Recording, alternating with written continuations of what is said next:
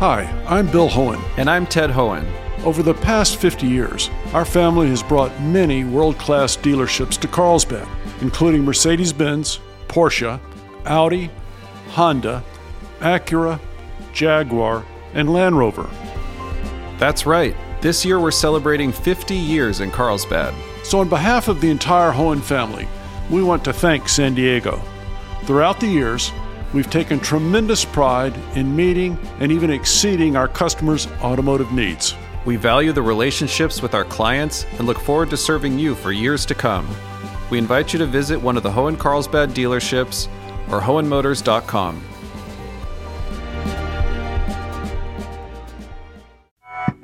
San Diego leaves state funds for homeless housing on the table. San Diego region just couldn't get things together in time, so now they'll have to compete statewide for money. I'm Andrew Bowen with Maureen Cavanaugh. This is KPBS Midday Edition.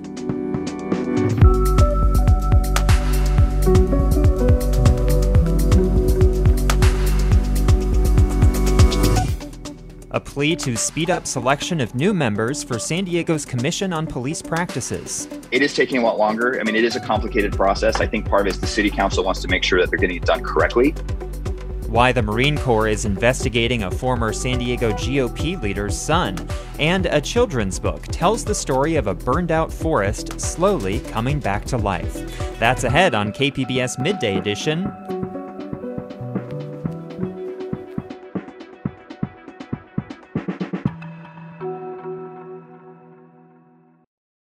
KPBS On Demand is supported by the Museum of Contemporary Art San Diego, offering visitors to the La Jolla campus special exhibitions, collection galleries, coastal vistas, seaside dining, and more. mcasd.org.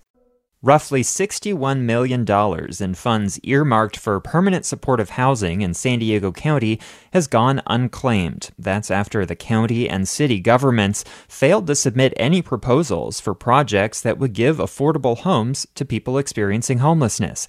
The free money would have come from Project Homekey, a state initiative aimed at using federal COVID relief funds and state dollars to convert existing properties into permanent homes for homeless Californians. While the program isn't over, it's less clear now whether it will deliver any money to help with San Diego's homelessness crisis.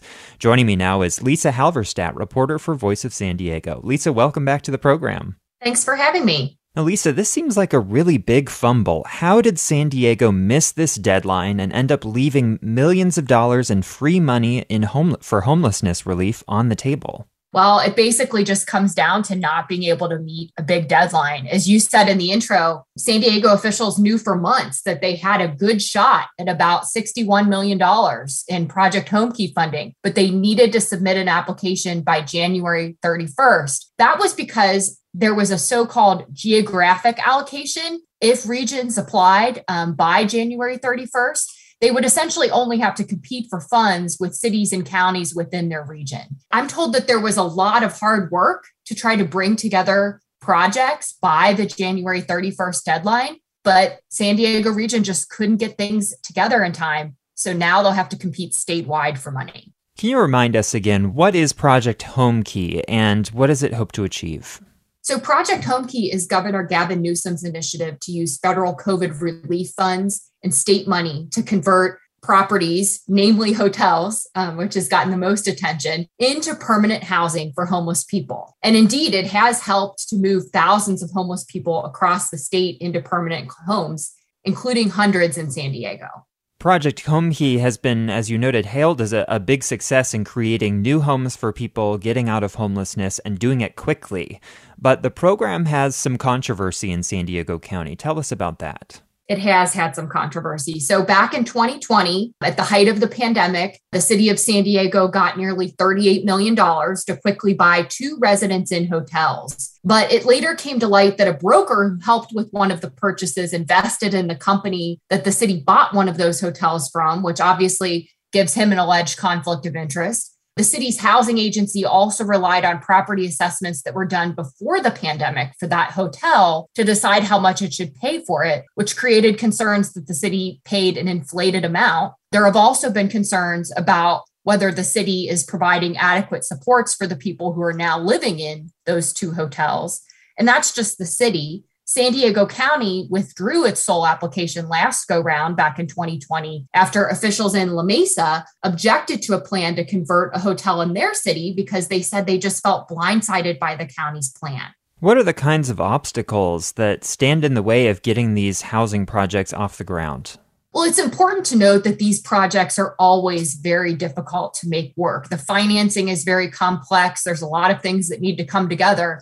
But developers that I talked to said Project Homekey requirements make things even more challenging. Project Homekey requires that they have to finish any upgrades that they need to do within a year of getting Homekey funds, which can be really difficult if you need to get permits to do that work or if there's a lot of rehab needed. Developers also told me that the hotel market is drastically different than it was back in 2020, when we can all recall tourism here basically ground to a halt. So now hotel owners want more money, and the price has to also be right for developers to ensure that this project they're working on will work over the long haul, because it's not just a matter of making a project work physically, but they need to be able to operate it and fund services there over the long haul. Lisa, what is permanent supportive housing, and how does that fit into the solutions that we have in front of us with our homelessness crisis? So permanent supportive housing is really considered a really core piece of the state's homelessness response. Permanent supportive housing is essentially an affordable housing unit that comes with services attached to it. Now, that can be services at that location, maybe supports where there's a case manager who comes and talks to the person staying there. Maybe there is food services or benefits workers who come and assist that individual. Sometimes this all happens at one site, and sometimes it happens, in distributed sites. But this is really considered to be the crucial response for people who've been on the streets for a long time and have a lot of needs. Permanent supportive housing doesn't require that people living at these properties participate in the services that they're offered, but typically most people staying in them do access those services. Now, this missed deadline with Project Homekey doesn't mean that San Diego will get nothing out of the latest round of funding. What happens next? Well, I have to say that San Diego leaders are adamant that they are not giving up. They say that they are working very hard to try to pull together projects. It's just that now they will have to compete with others statewide for funding in this round. The new deadline that they're looking at is early May, or until the funds run out, whichever comes first. There will also be another shot for San Diego this summer when a third round of Homekey funds is expected to be released. So bottom line, there are still opportunities for San Diego, but there are fewer guarantees of funding in this latest round. I've been speaking with Voice of San Diego reporter Lisa Halverstadt. Lisa, thanks for joining us. Thanks for having me.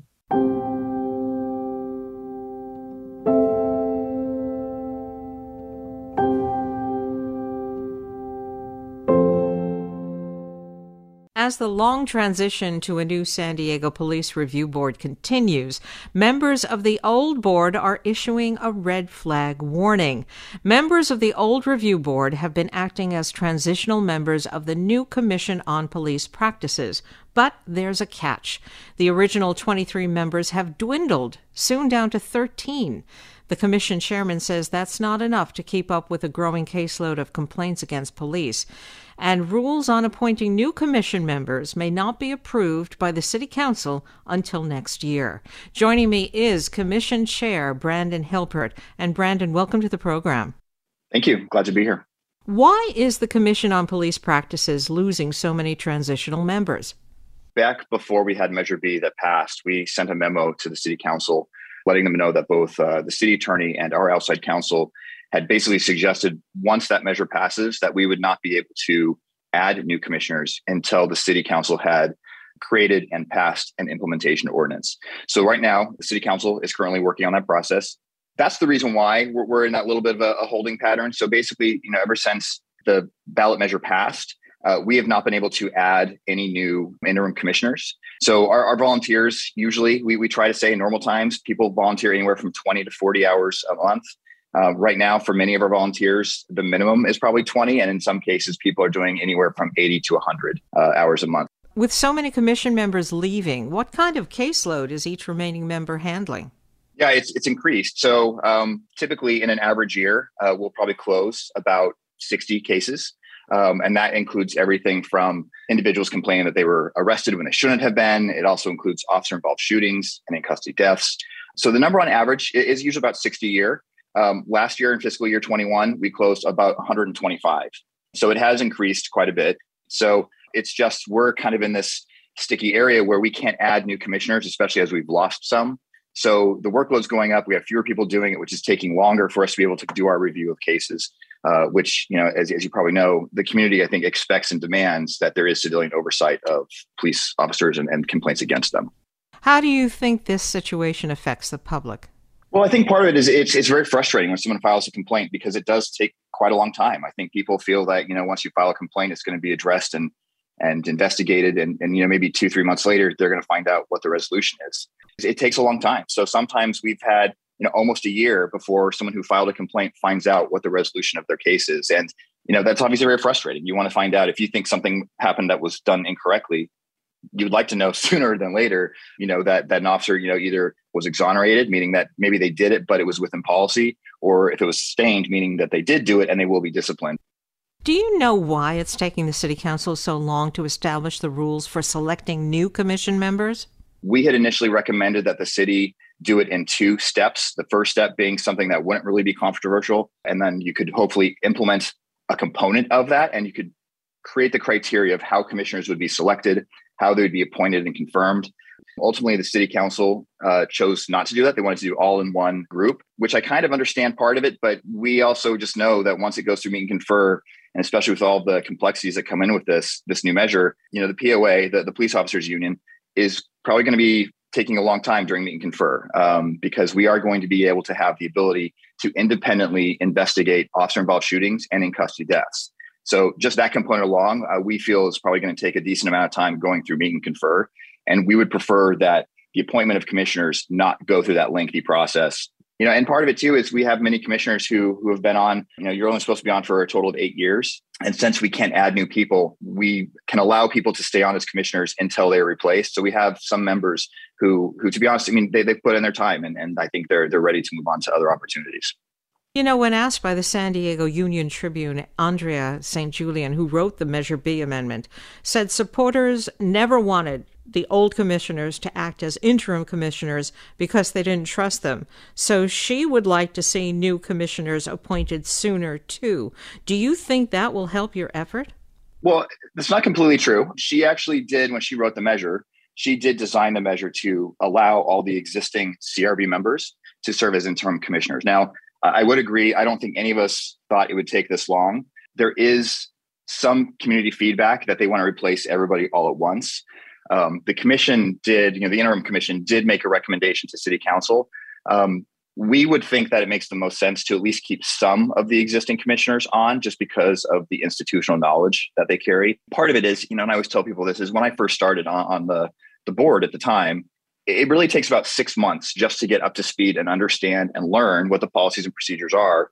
And, and I think, in general, it probably takes another 6 months to get good at it. So if you were to replace all of the commissioners all at once, you'd have potentially a year where you have, community oversight that may not be fully up to speed on what policies and procedures are and, how the process works. So it is taking a lot longer. It is a complicated process. I think part of it is the city council wants to make sure that they're getting it done correctly, which is why I think we've already had 3 drafts of it going forward.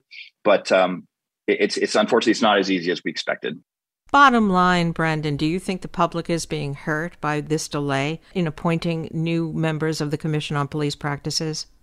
Not yet. I do think, I do have to thank all of our commissioners because they've been putting in, countless hours to be able to make sure that there is civilian oversight of our police department. And I think that's important. We do have several members who are, as I said, are officially termed out. And a couple of members have actually expressed interest to resign, but they've chosen to stay on because they feel it's very important that this type of community oversight continues. So we're not there yet. Obviously, if we're getting down to 13 commissioners, almost half of what we should be, it is going to put a strain on it. And as we were talking about earlier, it's going to take longer for us to be able to review cases, which can be problematic, especially if we had multiple cases that had sustained findings. And we do try to prioritize those, so those go forward first. But to be honest, an all volunteer commission can't keep up with the workload that we have. And especially if we have additional commissioners that have to resign for any reason, it's going to put more work on the existing commissioners that we have, which is going to continue kind of the downward spiral and potentially make other commissioners decide to quit if they can't continue the work effort. I've been speaking to Interim Commission Chair Brandon Hilbert of the Commission on Police Practices. Brandon, thank you so much. It's my pleasure. Thank you.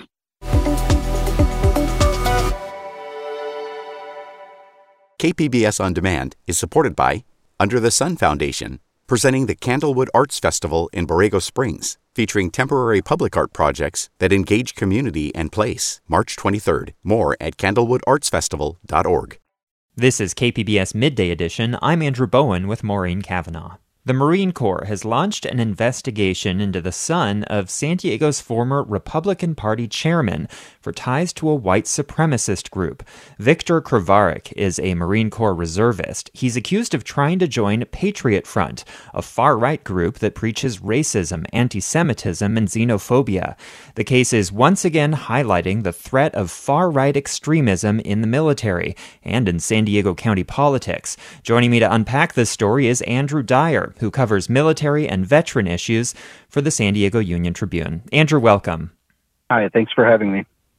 Let's start with how this investigation got started. So last month, the progressive media collective Unicorn Riot published a trove of private chats belonging to Patriot Front. So tell us, what is this group and what was in those leaked chats? Well, Unicorn Riot is an activist kind of collective that whose affiliates infiltrate extremist groups. And once they're allowed in, they will run software and kind of scrape everything that they can find in whatever app the group might be using to communicate. Their first big hit was in 2017. They got all of the chat logs from the Unite the Right rally in Charlottesville, their planners. A couple years later, they leaked a bunch of chats from a video game communication app, from several different groups. And this latest one from Patriot Front is kind of along the same vein. Activists were able to infiltrate the group, and once in, they publish everything on their website that they collect. Now, it was the Activated podcast, which is based in San Diego, that first noticed similarities between one of the applicants to this group, Patriot Front, in these chats, and Victor Kravarik. So tell us, who is Victor Kravarik, and what evidence is there to suggest that he was the one who was trying to join this white supremacist group? Well, Victor Kravarik, as far as I can tell, I didn't get to talk to him, but he's a college student. He is a Marine Corps reservist. He's had a couple of different jobs. Whether or not he still has those jobs is kind of unclear. At one point, he worked for a contractor for the Department of Homeland Security, handling detainees. He also is listed as an employee at his father's financial firm. So that's kind of what's publicly known about Victor. Now, there was an incident in 2020 where activists at a Black Lives Matter rally say he was harassing protesters. They published photos of him in his car on social media at the time. And obviously the Kravarik family is kind of known among the political community here. And the Kravarik sons, two sons of Tony Kravarik, Victor and Oliver, are known because Oliver was the head of the San Diego State College Republicans. So these are people that were already kind of on the radar of activists. So when these chats were leaked, the Southern Poverty Law Center published a story about all of the people trying to join the group who claimed military ties. And one of the people highlighted in that story just kind of fit the bill with what was publicly known about Victor Kravarik. And Tony Kravarik, of course, is the former chairman of the San Diego County Republican Party. Tell us, Andrew, how big is the problem of white supremacy and extremism in the military? It's tough to quantify because you don't know what people believe in their heart. But I know from the high level perspective of the Pentagon and the Secretary of Defense, they see this as a threat to the military. Several people who have, either participated in violence or shown to be members of extremist groups are either prior military or, current military. There were several people pointed to from the January 6th, Capitol insurrection. There's been other individuals that have come to light in the past, one of whom was assaulted people at that Unite the Right rally in 2017 in Charlottesville.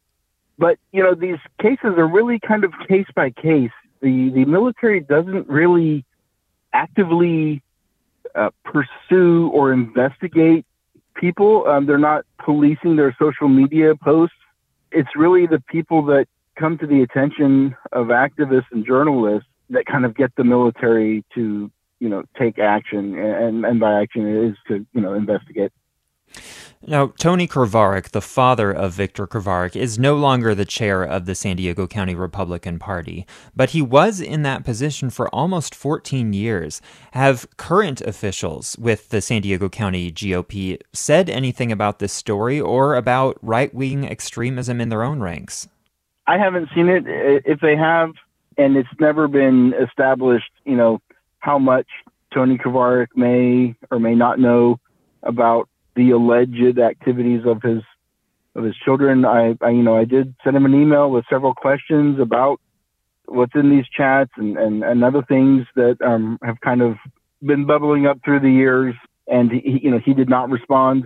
So it is tough to gauge how much this is really concerning to people within the party. All right, well, lots to still uncover with this story. I've been speaking with Andrew Dyer, who covers military and veterans issues for the San Diego Union-Tribune. Andrew, thanks for joining us. Hey, thank you. A new California law will require schools to expand their mental health instruction. Educators say it would have been a welcome mandate before the pandemic, and it's even more so now. Robert Garova reports. Looking back on his high school days last decade in the San Gabriel Valley, stress was the only mental health topic that Matthew Dipp remembers his teachers ever mentioning. But Dipp does clearly remember his own struggles with mental health in his early teens. I was in the process of recognizing that I was queer, that I was gay, and not having the acceptance in my life and in my community to handle that realization. Dipp says he had really deep anxiety from feeling like he had to hide his identity from his family and others. One day, Dipp locked himself in his room, and his mom called 911 because she was worried he might hurt himself. Like 6 policemen came to our house. They kicked down my door. They handcuffed me. Dipp says experiencing 2 psychiatric holds as a teenager traumatized him, and it inspired him to take action.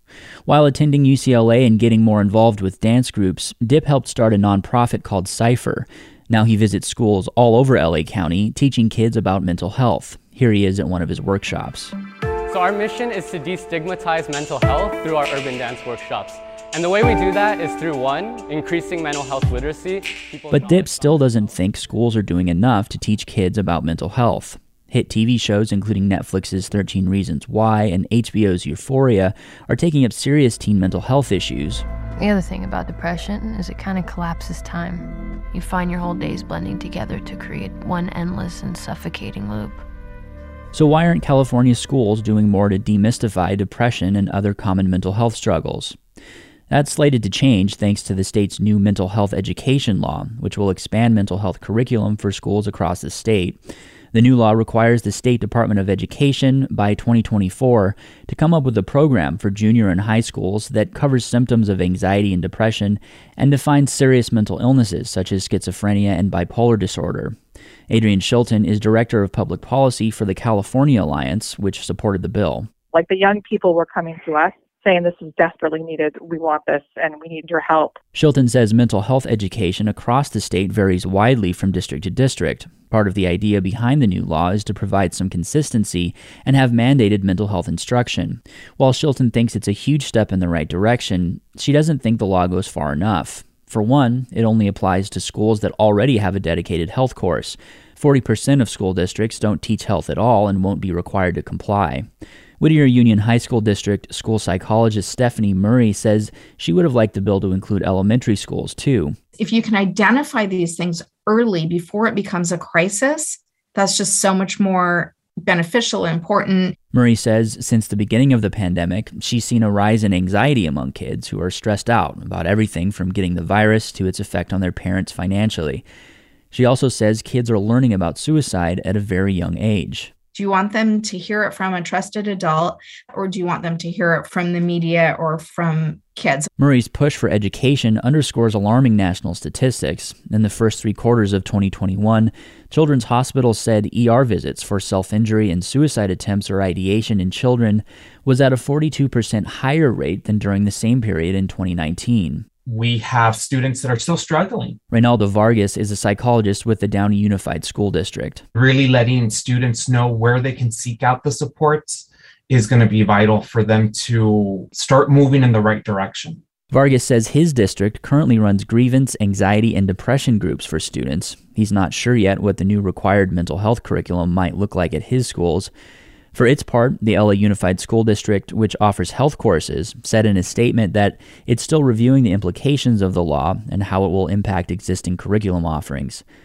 For mental health advocate Matthew Dipp, the increased awareness can't come soon enough. I'm just like, wow, if I had this younger, I think that would have just built such a foundation so that when I was experiencing those hard times, I could have navigated it a lot better. That was Robert Garova for the California Report. Technology has dramatically changed retail shopping in the U.S. It's changing grocery stores as well, and San Diego-based Excel Robotics is making the shopping experience a lot different. KPBS science and technology reporter Thomas Fudge has the story. On the ground floor of the Vantage Point apartment building in downtown San Diego, there's a small grocery store, but it's missing something. There's no cash register, no cashier, no bank of self-checkout machines, just groceries sitting on shelves. But co-founder and chief technology officer of Excel Robotics, Marius Buibas, says the company's valet market has a system. We use technology to figure out who took what out of a store. So it's an autonomous store in that the sense that you walk in, you take what you want, and you walk out. And we rely on a suite of sensors, somewhere in the ceiling, somewhere in the shelves, to figure out what you walked out with. Before you can enter Valet Market, you need to get through a turnstile by flashing your store app over a sensor. Inside the store, there are cameras everywhere, watching what you pick up and what you put down. A big computer screen in a back room shows a moving diagram of who has what and how many items they're carrying. So there's really 2 things we're tracking. We're tracking the movement of people, and then we're moving a product. The computer doesn't know the customer's name. They're just called person 139 or something like that. For the customer, Buibas says using the store is kind of like using a self-service gas pump. Before we let you in the store, we collect your payment credentials, and then after you leave the store, we charge you for what you took from the store. The other aspect of the store is the delivery service for Vantage Point Apartments. As I lingered in the store just before dinner time, 2 young men kept walking in and out of the place with bags of food as they headed to the elevators on their way to one of the 679 living units. Because we don't have to use the labor to sit behind a cashier's desk the whole time, that same labor can be reused for the delivery service that we offer. Jeff Herman, VP for Product with Excel Robotics, calls it the world's fastest delivery system. And so in 4 or 5 minutes, they want a coffee and banana and juice in the morning. We run that up to their room for free for them. The commercial strategy of Valet Market is to serve a dense population with a limited number of essential grocery products. People don't drive to this market, and there's no parking lot. Their research shows close to 90% of the residents in Vantage Point Apartments use the market. One of those people is Cameron Thomas. The simplicity of just having it right downstairs for us. Grocery stores are a little bit further away, so for some of just the normal household goods, it's pretty easy to come down and comparable in price to a lot of the grocery stores in the area. And all you need is your phone, so it's okay if you forgot your wallet. Building resident Antoinette, who didn't share her last name, said the inventory may be limited, but she thinks the company made a lot of good choices. Everything that we normally buy is here. Everything. Like Dave's bread. Yeah, everything. Dave's bread. The type of cheese we like. Type of cheese, spaghetti. It's all here. It's like they asked us pre-hand, what do you want in valet?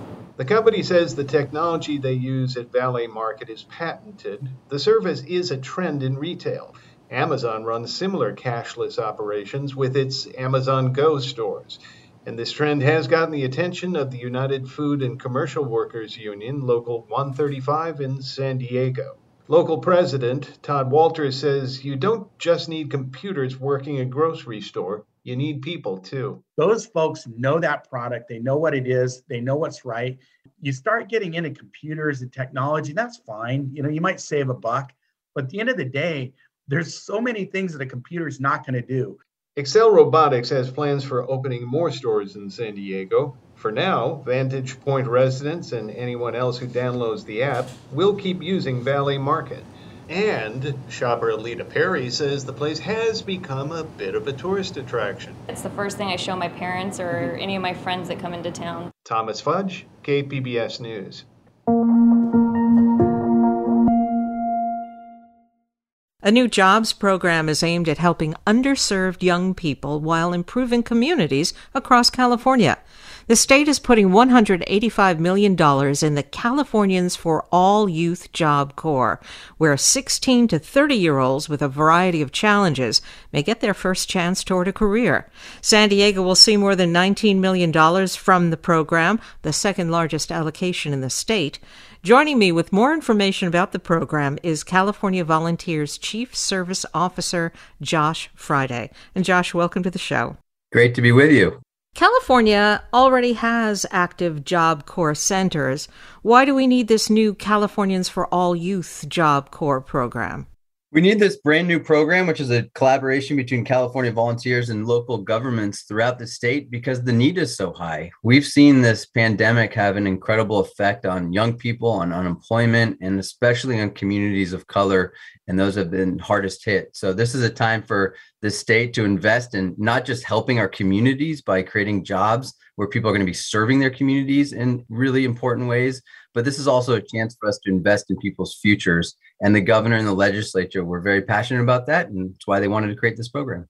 Who is this intended to help? What kind of youth with what kind of challenges? This program is very intentional about focusing on hiring the most underserved youth that are low income, youth that are unemployed or out of school, that are justice involved, are transitioning from foster care, or engaged with mental health or substance abuse systems. We're very intentional about making sure that we're targeting that population, we're investing in them, we're calling on them to serve, and we're giving them a chance for a successful career. And what kinds of jobs and job training will be offered? Every person that goes through this program is going to have wraparound services from their city that includes everything from helping learn how to prepare a resume to leadership training and network training. And these young people are going to be doing a variety of critical work on issues like climate change and food insecurity, COVID-19 recovery. They're going to be working on education disparities in communities. They're going to be doing river cleanups and climate work, urban greening, and really a variety of work that the city deems important to the entire community, which is why we really think this is such a win-win program. It's a win for the young people who are going to get a job that pays with dignity at a minimum of $15 an hour, often higher in some cities. And it's a win for the community because these young people are going to be serving the community and doing work that matters. Tell us more about the case management for the young people involved in the program, because many are going to be coming in with somewhat troubled backgrounds.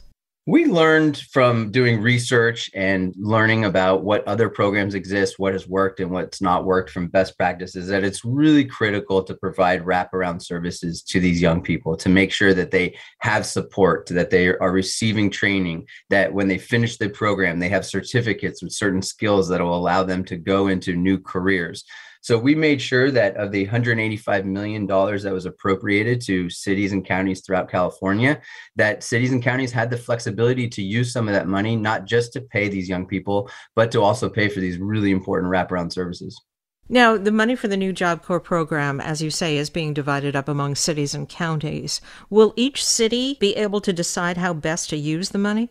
We were very intentional about making sure that this program was flexible. We wanted to make sure that mayors and local governments were able to use this money to meet their community needs. So while we provided some guidelines, like the young people have to be between the ages of 16 and 30, and they have to meet one of the important qualifications about being low income or underemployed or justice involved. We made sure that these mayors and the local leaders had the ability to put these young people to work in a way that helped their community. So yes, we built quite a bit of flexibility into this program. And how long is the new Job Corps program supposed to last? This program was funded by the legislature and the governors for the next 2 years. And cities and local governments will have the discretion to decide whether they want to set it up as a summer program or a year-long program. But right now, we're focusing on making this successful for the next 2 years. Now, what are your hopes for the young people who'll be involved in the program? Will their participation help them start a career? Our hope is that we're not just investing in young people to be able to start a career and be able to be on a pathway to a successful career, but we're also inspiring them to a career in public service, to a career where they get to do work that's meaningful to the community, meaningful and purposeful to the broader society. And we really hope that with this program, with the mentorship that's going to come with it, with the different training that's going to come with it, that we're not just creating jobs, but we're creating jobs where people are committed to service for the rest of their lives. And that's what we're really excited about with this new program. How do young people sign up for the program? Young people can sign up through their cities. As the cities roll this program out, the cities are going to be selecting the young people. And we just launched phase 1 of this program, which is a $150 million investment in the 13 largest cities in the state of California. We're going to be launching phase 2 very soon, which is for the additional $35 million to smaller cities and counties that apply through a competitive process. So if your city is one of the cities that's participating in this, you can apply through the city, or many of the cities are also going to be working with local CBOs, local community-based organizations, to provide the actual job opportunities, and you're going to be able to apply through them as well. Okay, then I've been speaking with California Volunteers Chief Service Officer Josh Friday about the new Californians for All Youth Job Corps program. Thank you so much, Josh. Thank you.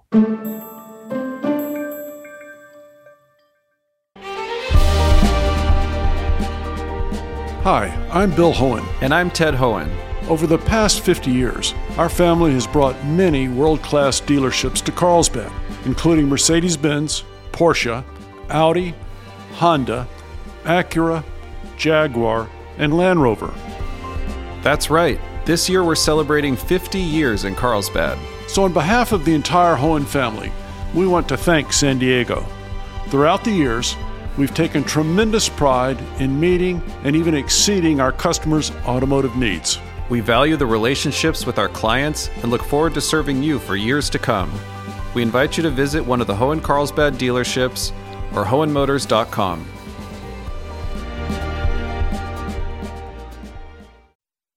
This is KPBS Midday Edition. I'm Andrew Bowen with Maureen Cavanaugh. A marmot and a bird face the aftermath of a destructive wildfire. That's the premise of the new children's book, Once Upon a Forest. Capturing a world steeped in nature, the book's story is told solely through images, with a powerful message of hope for the future. Local author and illustrator Pam Fong spoke with Midday Edition co-host Jade Hindman about her new children's book, Once Upon a Forest, which comes out today. Here's that interview. Pam, welcome. Hi, Jay. Thanks so much for having me. So, despite being a book for young children, your book really deals with some serious themes. Tell us more about the book and why you felt a picture book was the best way to tell this story. Well, I think kids understand the world that they live in, and they see kind of the news and all the forest fires that are going on, and they're processing it themselves, just like we do as adults. And so I really wanted to write a book that helps them do that, helps them realize that, yes, forest fires are devastating, but that there's hope and that nature does renew itself, sometimes with a little help from forest creatures. But I thought it was a message that would help children and adults reflect on kind of the consequences of humans when they interact with nature. So in your process of telling these stories, do you first come up with words or pictures? It depends on the story. Each story is different. I have stories where the words come to me first. Maybe it's just a sentence, or maybe it's a whole paragraph. Sometimes it's just the image. It could be one character, or it could be a scene. For this one in particular, the marmot, the main hero, came to me first. And I just wanted to draw this character. It was just calling for me to draw it. And I didn't have a story around it. But once it kind of took shape, I had a little conversation with this drawing, and the rest of the story followed. What originally interested you in picture books? I love kids. I think they're amazing. They're my favorite type of people. And so I thought, it's such a huge responsibility to inspire kids when they're at this age, when they're thinking about the world and they have unlimited possibilities. And so it's a daunting responsibility, but one that I felt like, I would love to have just a little hand in, because picture books were so influential in my life. I came over from Taiwan at a very, very young age, and we didn't speak the language. So the library was kind of the great equalizer for my family. We went there and everyone was quiet. No one spoke. So we were all kind of in the same boat, just being quiet in the library. And there I discovered picture books. And of course, I didn't know the language enough. So I gravitated to the picture books that were wordless, because I could put the story together myself. And that was a great comfort to me. It made me feel more included and less alone in this new country. In telling your stories through pictures and rich colors, does that influence the stories that you like to tell? Yes, it does. I think for this one in particular, I kept it mostly black and white, because when you go into a forest scene, there is so much to take in. There are so many layers, and the forest goes in so deep. It's very, very hard to capture all those little details without losing focus on the main characters.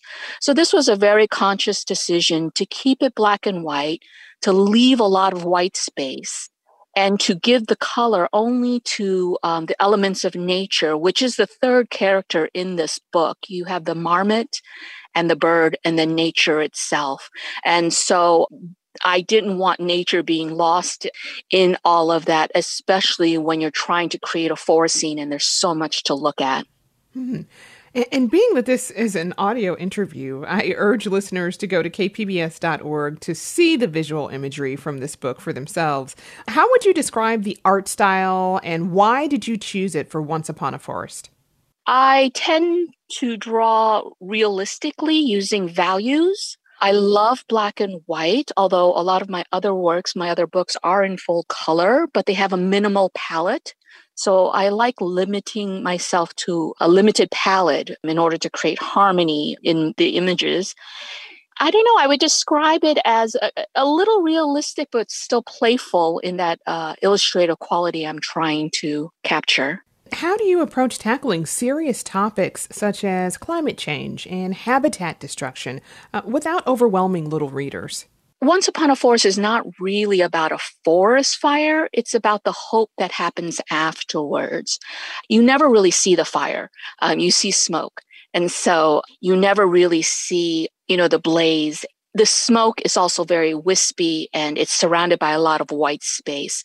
So in that way, I'm hoping that, the kids will get it without having to see it. And then we go quickly into cleaning up and restoring the forest. So the fire scene really is reserved for one spread. So it's very limited. I'm curious, what are some children's books and authors that you loved as a child? Oh, so I discovered this one book. It's called Max, and it's by an Italian illustrator. I can't recall his name off the top of my head. It's a wordless picture book. And he did a series, and it's all based on this character, a little fuzzy character named Max. And I discovered this in the library when I was very young. And I picked up this book. I checked it out so many times that eventually they decommissioned it because I had worn it out so much. And I kind of grew up, and I forgot. I always remembered Max, but I didn't have a copy of the book. And fast forward 28 years, and we have the internet. And I thought one day, gosh, I'm going to do a quick search and see if I can find this book again. And so I looked up Fuzzy Creature Max, and his face came up. And I rediscovered that this creature was a marmot, of all things. And so I was just kind of blown away. So I feel like maybe a marmot has been talking to me from a very young age. I think so. So what do you hope children will ultimately gain from this book? One of my main reasons for spending so much time to create this book and drawing it in the way I did was that I wanted them to want to go out into the forest. I'm an avid hiker myself, and I know how much walking through the forest and walking on mountain trails has given me. And I hope that kids get excited about maybe going out and seeing forest scenery, maybe running into a marmot and looking at nature from this very, very special place that is the forest. So I paid particular attention to trying to create an inviting scene that kids will want to explore in their real world. I've been speaking with author and illustrator Pam Fong about her new children's book, Once Upon a Forest, published by Random House Children's Book, which comes out today. Congratulations on the new book, and thank you for speaking with us about it, Pam. Thank you so much, Jade. It was a pleasure. That was author and illustrator Pam Fong speaking with KPBS's Jade Hindman.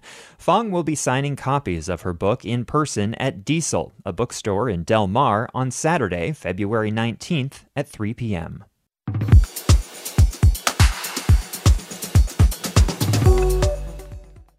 KPBS On Demand is supported by Marrokal Design and Remodeling, helping homeowners with their home remodeling needs. From ADUs to custom kitchen remodels and room additions, Marrokal Design and Remodeling designs and builds your dream home. Learn more at trustyourhometous.com.